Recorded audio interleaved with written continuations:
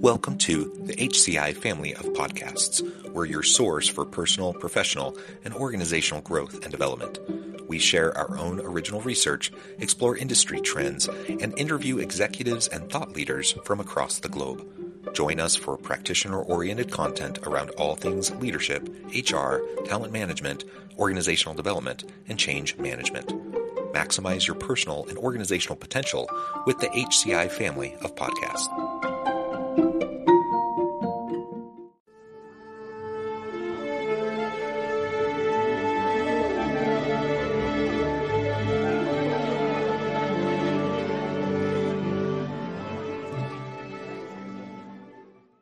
Shelmina Babai Abji, welcome to the conversation today.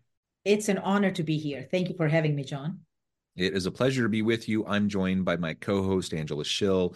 And today, Shelmina is joining us from the Pacific Northwest, the Seattle, Bellevue area. Angela and I are south of Salt Lake City in Utah. Today, we're going to be talking about Shelmina's book, Show Your Worth, 8 Intentional Strategies for Women to Emerge as Leaders at Work. First of all, I love the title. Super important, perfect fit for what we're trying to accomplish with this podcast. Thank you so much for joining us.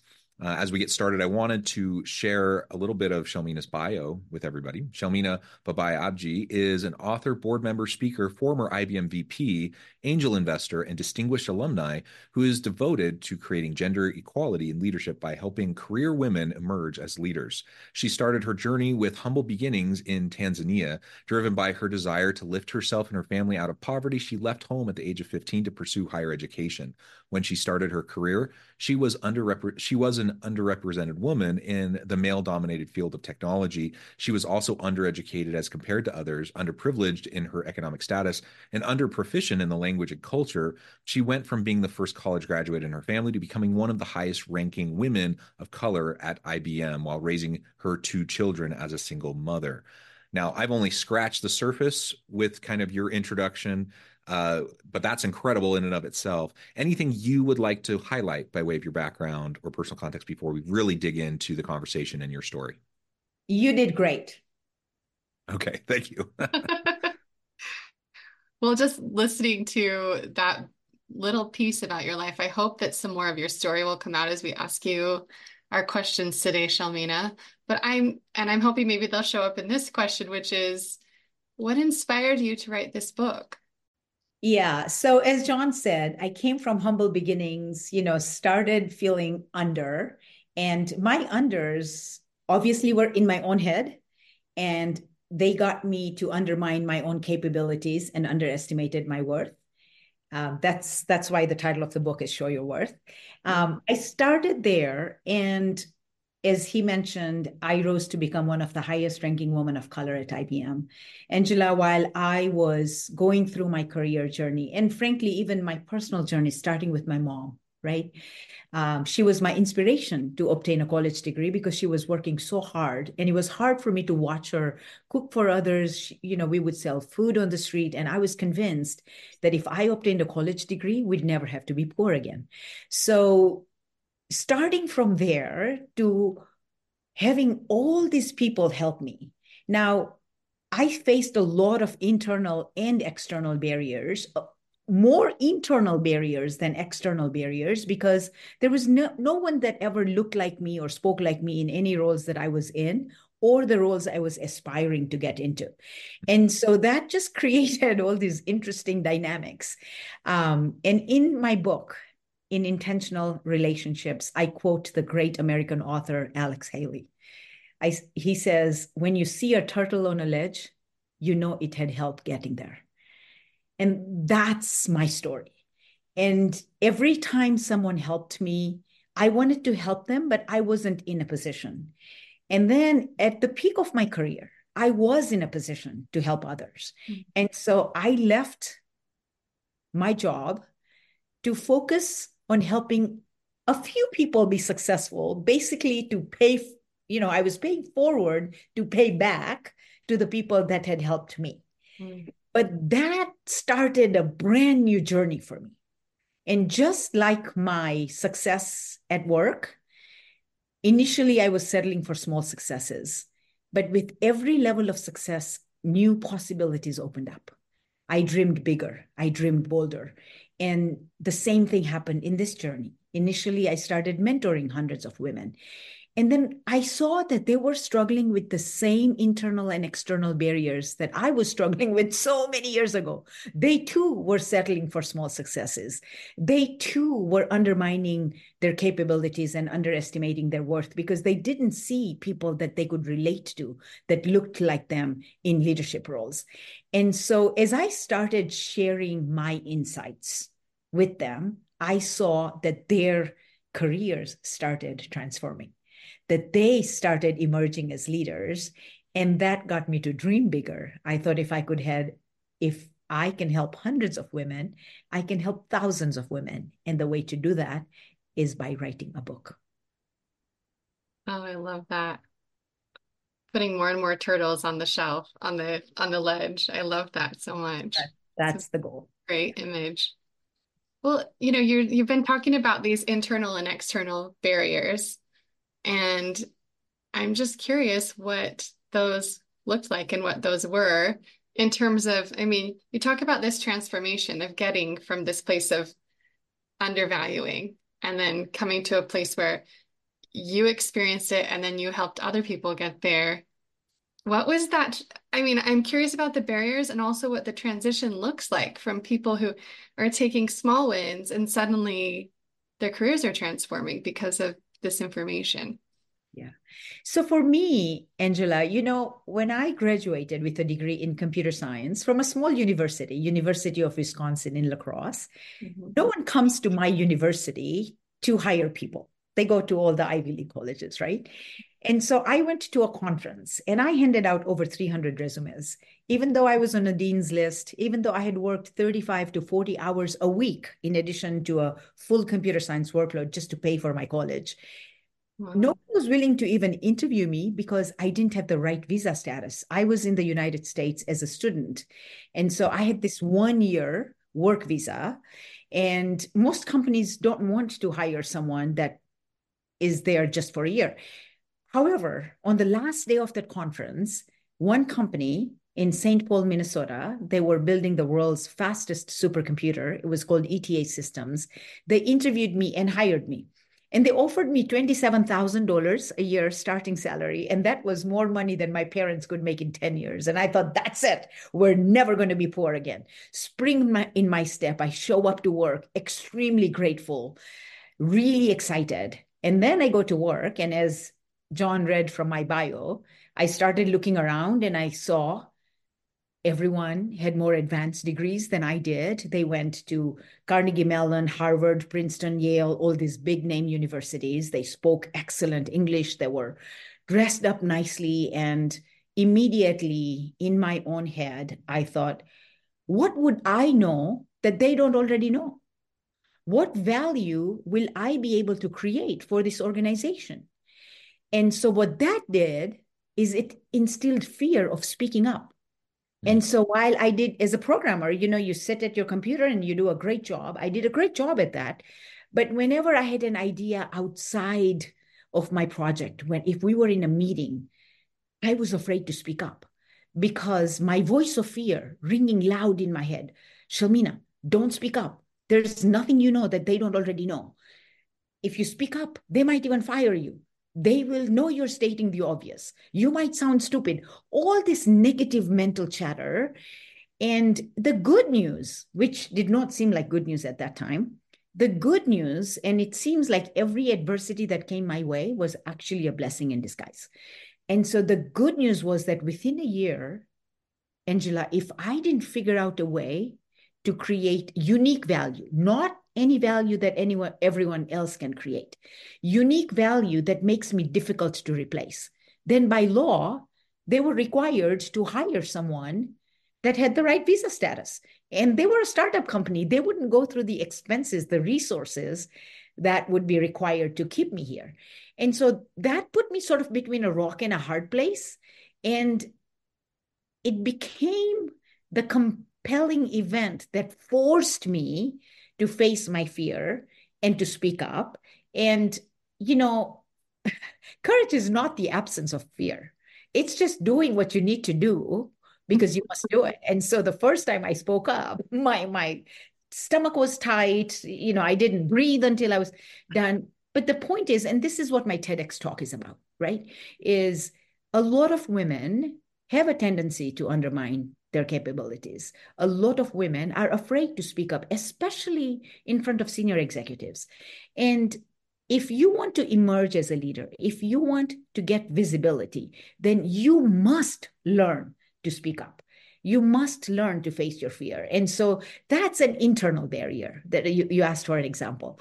The external barrier comes, but first you have to have victory over your internal barriers. Otherwise, you will not be able to fight the external barriers. But the external barriers come as you are climbing the corporate ladder, as you are advancing in your career. And people have never seen anyone that looks like you or speaks like you in those roles. They have a tendency to undermine your capabilities.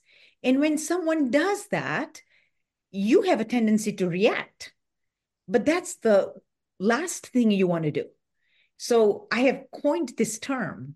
Actually, it's called the power quotient. Your power quotient is your ability to pick an empowering response to a disempowering stimulus, whether the stimulus is internal, like fear, or external, where someone undermines you, because you have the capacity to just stop, scan your mental chatter, because your mental chatter will be telling you to react. Yeah. But you can scan your mental chatter and you can intentionally pick an empowering response by feeding the voice. Instead of fear, feed courage.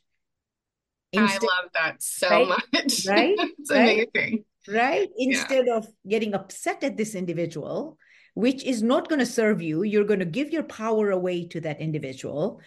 What you want to do is feed your voice that says, we got to educate him. Let's show your worth, prove your capabilities, demonstrate what you're able to achieve, and change their opinion. It's not their fault that they're undermining you. They just don't know better. I like the generosity of that. I do think sometimes, unfortunately, people do know better, but trying to be generous and giving people the benefit of the doubt, I think it is a more productive path to try to accomplish what you want to accomplish. Like Angela said, I love everything that you're saying, and for a moment, I'm putting on, I'm a dude, and so I'm thinking of myself as an advocate and an ally. That's my desire. That's my intention, but I also realize, one of the things I find myself struggling with is the balance between advocacy versus empowerment. Maybe that's the right way to put it. I'm not sure. Because I hesitate. I don't want to speak for other people. I don't want to have to fight other people's fights for them and thereby disempower them, right? Because though my intentions might be good, I can undermine them and how they're perceived by others if I step in places where maybe it would be better for them to lean into their courage and do it themselves. I'm wondering, any thoughts on how, for dudes like me who want to help, but also not inadvertently harm. How can I go about doing that? I love that question, John. Thank you so much for asking. So you are 100% right. Is that when they are in the room, you want to encourage them to speak up. You could coach them, you could build them up, you could give them my book, you could ask them to watch my TEDx talk, but don't fight their battle for them. Show them that you have confidence in them, that they can fight their own battles. Mm-hmm. But when they are not in the room, you must advocate for them. And what I tell women is that, and I use the term sponsors, right? So your sponsors are the people that are going to speak up for you when you're not in the room. And I tell women that they're not going to speak up for you because you're a woman or because they like you. Because if they advocate for you and if they recommend you for a big job, if you fail, that goes against them. And so it is up to you to earn that sponsorship. It is up to you to prove your worth and to show your worth predictably and consistently, so they know that no matter what kind of position you're going to be put in, because in a new role, there's going to be uncertainty. And you have to be able to deal with that uncertainty. It will require new competence. You have to have shown that you have the ability to build new competence by stepping outside your comfort zone. Because here's the thing, John, the world takes you at your own estimate. If you don't trust yourself to take on tough assignments, no one's going to give you tough assignments. If you don't have trust in your own competence, in your own confidence, you can't expect them to. Now, it is a journey. People like you can encourage women along the way, but you can't do it for them because they have to be in those situations and be able to get it done. And that's how they're going to build their confidence. Yeah, I like that. The contrast here, as I'm hearing you talk, I'm thinking, man, I've been in so many rooms, so many meetings with, I mean, there are just so many mediocre white guys who sit on boards and are in executive leadership roles. So like the standard for what you're describing for women is a different standard than I think white guys have to deal with, that just get invited into the room. And that's unfortunate, but it's also the reality. Yeah. Exactly. And this is why my focus on advancing women into leadership roles, because until there are enough of us visible in all those high-level roles, these conscious, unconscious biases, negative stereotypes will prevail. And going back to what you were saying about, calming that mental chatter, there's this bridge of getting to a place where you believe that worth is in you. You have to get there. And I'm thinking through this, is this just a process of, where you came from? What was that for you? Was it repetition in your own mind? Was it just not listening to the fears or the lies about you not being competent in some way or whatever it was that made you feel less than, to then be able to say, no, I am now going to have that voice and prove my worth and show these people they don't know who I am, but they will value me because of what I can show them. Yeah. It was a journey, Angela. It was the recognition that I had value to contribute that would contribute towards the success of my organization. So this was no longer about my little project that I was working on. Yeah. It was about sharing ideas, sharing perspectives that will contribute towards the success of your organization. That recognition is really important. And then when you step into your power and you start speaking up and you start creating value and you start seeing that the value you're creating is moving your organization forward, that builds even more confidence to keep bringing those values forward. And for me, I also had to go through learning how to speak in a way that I would be heard. Because English is not my first language, right? And so it's up to us. We have to own this, right? And then when people were interrupting me, I had to learn how to not let them interrupt me. And I got the confidence of asking them to let me finish without taking a please, is because I knew what I was about to say was for the benefit of the audience, was for the benefit of the organization. It is in their best interest to listen to me. But this doesn't happen overnight, right? This is small successes at a time, baby steps at a time. And then the more you do this, then the more confident you become. Then you step outside your comfort zone even more, and you take even more chances. And the more chances you take on yourself, you will find more chances people will take on you. And that becomes an upward spiral for success, upward spiral for value contribution. I just need to take this in for a minute. It's such powerful information. It really is empowering to listen to you speak. I kind of don't want to leave this space. I think we can change. I'm going to change gears for a minute, but maybe we can come back to this and maybe it all ties in together. But you talk about intentionally, in your book, you talk about intentionally focusing your attention on your highest priorities and then going from being busy to suddenly being productive. This stood out to me as well for a myriad of reasons, but what is your advice on how to make the most of our time in that with that mindset when you've got a million things to do? Yeah. And you know, Angela, this is so important. And Warren Buffett has actually said this. The difference between successful people and highly successful people is that highly successful people will say no to almost everything because you have 24 hours in a day and you have a choice of where to allocate those 24 hours. And if you become intentional about focusing your attention only on your highest and the most strategic priorities, that automatically means you have to say no to lesser priorities. Mm-hmm. However, for most women, we think if we say no to something, then people won't like us.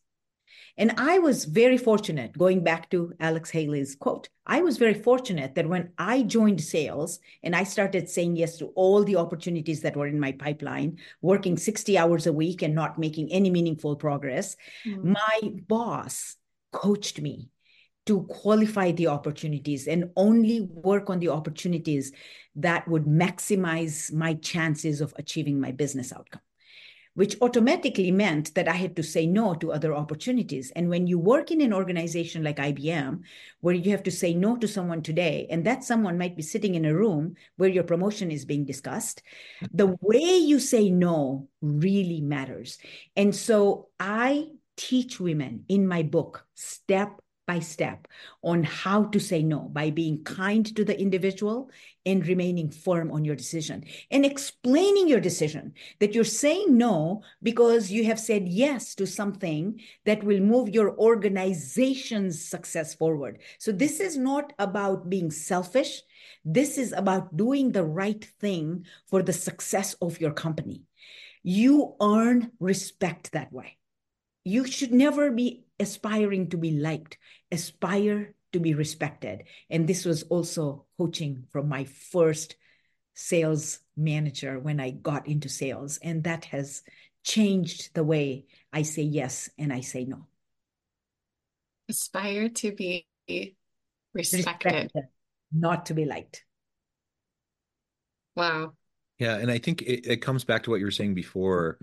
Like, you set up boundaries, you stay firm to them, and you don't apologize for them. And that's something that, I mean, I think that's good advice for everybody, but it does seem to be something that women tend to do more than men, is they tend to want to please those who are asking them to do something. And so either they kind of cave on the boundary, or they say, oh, I'm sorry, I can't do this for whatever reason. And in that apology, just, you lose power in that. Yes. And I'm all for apologizing when an apology is appropriate, but you don't need to apologize to somebody for simply holding firm to your boundaries and clarifying what your priorities are, right? Yes, yes. And I say that in my book, is when you apologize when not needed, it's actually a sign of weakness. When you apologize when needed, it's a sign of strength. And you know what else happens, John and Angela, is when we say yes to everything, we are overwhelmed. We are burnt out. Our physical health suffers. Our mental health suffers. We're not able to show up to work in our full glory. And no one in their right mind is going to give you more responsibilities when you are already overwhelmed at your current level of responsibilities. This is why we have a problem of not moving ahead in our career, because we are basically demonstrating that I don't have the ability to prioritize and set boundaries.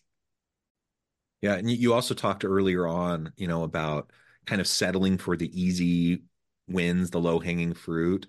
And that's safe. You can feel like you have control in that space, and you can chip away at it. You put in the work. You show up, you do the work, you have your easy wins. But the big wins always take more of a gamble. They always take more of kind of that aspirational intention with your recognition, you may not actually get there, and you may fall on your face. And to be okay with that, to be okay with learning from the setbacks that may occur as you're trying to grow and develop, that's a hard thing for everyone to learn. I think that's a really important life lesson, generally speaking. And I love that advice, within this context of talking about really empowering women to emerge as leaders, because unless you start, I mean, we can spend all of our time. There's a never ending cascade of like busyness and things that need to get done, and we can spend all of our time doing those things and never get to the things that matter, never get to the things that are most important. We're going to really move the needle in some way, and so we're inadvertently selling ourselves short, for what we could achieve. And that's something, I feel sad if I see anyone doing that, Yeah. because I want everyone to lean into their potential and grow into it. And you said you have to take risk, you have to go after those complex wins, and sometimes you will fall on your face, but that's not a failure. And this is, I teach women that so many of us think that the definition of perfection is to achieve every outcome you set for yourself. Well, that just requires you to remain in your comfort zone. The definition of perfection is when you do your very best, when you are stretching your boundaries, when you're learning new things, when you are improving, when you're growing for your future. And if you don't achieve an outcome that you set for yourself, a short-term outcome, but you learn in the process. So what if you fell on your face? In fact, you want people to watch you struggle. You want people to watch you get up. You want people to see that you took a chance on yourself and that you have growth potential. Because even though you didn't achieve that short-term outcome, you built competencies that will enable you to shoot for higher success in the future, that will enable you to really create bigger success for yourself and your organization. So that was not a failure. You did not fall on your face. It was a lesson learned. Because over time, the experiences themselves don't matter. Who you become as a result of those experiences stay with you forever. So that wasn't a failure. That was a win in so many ways. Yeah.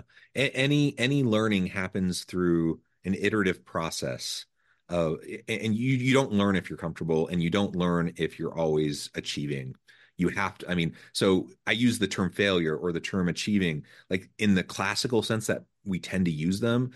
We need to reframe these terms, and we need to reframe like what it even means, because uh, I completely agree with what you just said. I think too often, we really sell ourselves short because of the fear of failure, without recognizing, it's the very act of doing and putting ourselves out there that is going to help us ultimately achieve something in the future. It may not be exactly what we had envisioned in our mind and aspire to, but new doors open for us to do new cool things only if we're going to get out of our comfort zone. Absolutely. And I tell women there's no such thing as failure. It's all about lessons learned. The other thing is the trust that you build within yourself, the deep-seated confidence only comes when you have taken on this assignment that pushes you completely outside your comfort zone, and you fell on your face and you struggled and you got help and you got up. And then you look back and you say, wow, I was so scared, but I figured it out.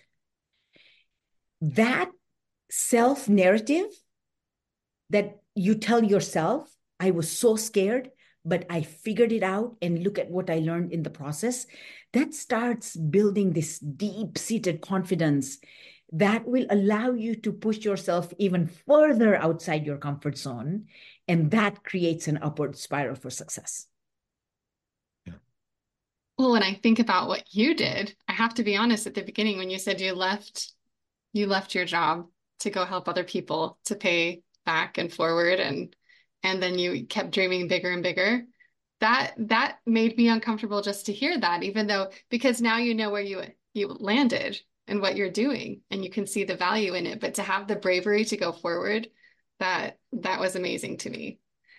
and is a testament to what you're saying now, to be quite honest. So that's inspiring. And, you know, we talk about all of these, roles that we play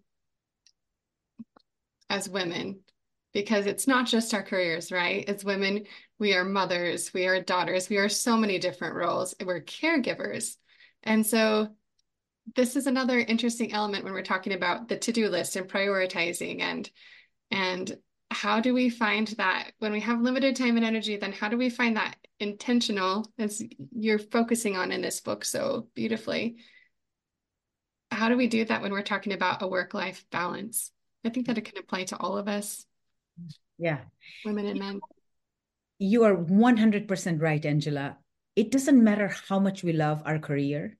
We are never just about our careers. We are mothers, we are daughters, we are sisters, we are friends, we're caregivers. And each one of these roles gives meaning to our life. It gives fulfillment to our life. It brings joy to our life. And we take that energy and that joy no matter where we go. And so the key here, and I learned this the hard way.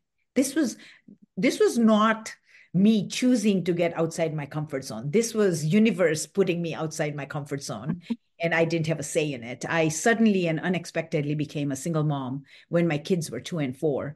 I was a first-line sales leader at the time with the Pacific Northwest that included Utah. So I've been to Utah many times as my territory.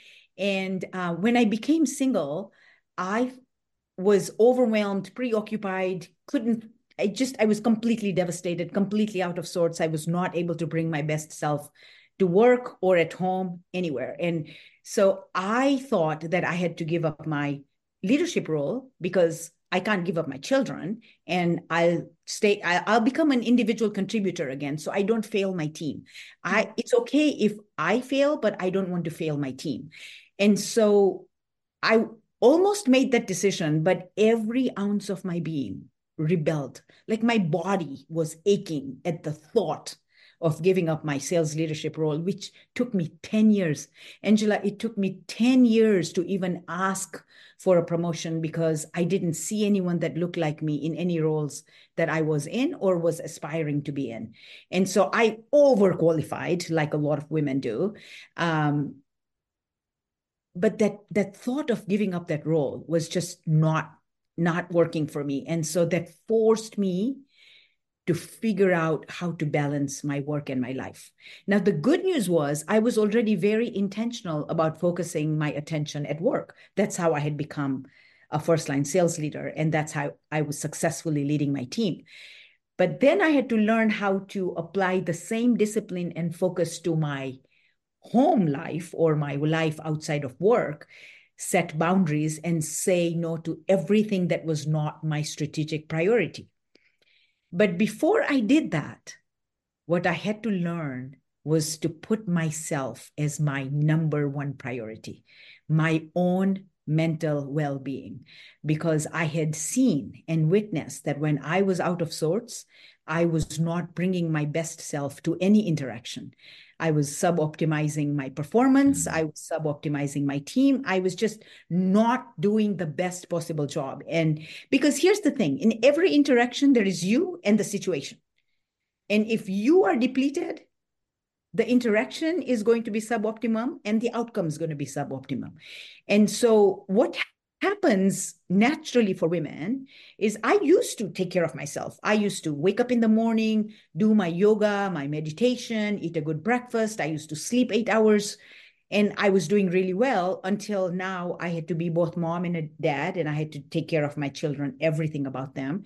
And I immediately decided that their priorities had to become my priorities. And so I'd much rather just forget about taking care of myself and do all the tasks that were involved with taking care of them. But I realized that if I don't take care of myself, I can't really take care of anyone else. And so learning how to put myself on my calendar before anyone else was difficult, but it made me realize that it was necessary in order for me to show up in my full glory for my children, as well as for my team, as well as my organization. I had to first take care of myself. And that's not an easy thing to do. It takes a lot of reprioritization and shuffling. Maybe some reprogramming. That's true, John. Society says something different, right? And I think that's a really, really hard thing. There's a lot of unlearning we as women do, because naturally we are wired to say yes to everything. We are wired to take care of everyone else before us. And this wiring doesn't serve us well. And then when you recognize that you're wired a certain way, the good news is you can rewire yourself. Yeah. Well, Shelmina, I note the time. This has just been a great conversation. I think we could go on for hours, but we probably need to let you go and get on with your busy day. So we're going to start to wrap up. But before we wrap up, we wanted to give you a chance to share with the audience how they can connect with you, find out more about your work, where they can find your book, and then give us the final word on the topic for today. Okay. So the book, you can find it online, any of your local booksellers in Utah. Please go ask them if they're not keeping it on the display. You can find me on LinkedIn. I have a website. If you just type my name, you will see that. And the final message that I want to leave for people is, especially as we are approaching International Women's Day, the theme this year for Women's History Month is Inspire Inclusion. And so I want us women to take the ownership of stepping into the leadership pipeline and truly doing the work that it takes so we collectively inspire inclusion in leadership roles. And I am doing everything in my power to make sure that this Women's History Month doesn't become just another hashtag. And what I mean by that is last year for Women's History Month, the hashtag was no more biases. We all got up, took pictures, put our hands like this. And today, there's more biases in the workplace because of all the geopolitical situations that we're faced with. And so let's truly inspire inclusion in leadership roles by taking ownership, stepping into the leadership pipeline. I am teaching you how to continue to emerge as a leader and thrive as a leader. So bet on yourself. Take a chance on yourself and do this. And when we do this collectively, we will achieve gender equality in leadership roles, and we will rewrite the rules of the workplace because there will be enough of us in every role, in every level, in every organization. I love it. Bet on yourself. Absolutely. Shelmina, it's just been a pleasure. I encourage the audience to reach out, get connected, find out more about what Shelmina can do for you. Check out the book. And as always, I hope everyone can stay healthy and safe, that you can find meaning and purpose at work each and every day. And I hope you all have a great week.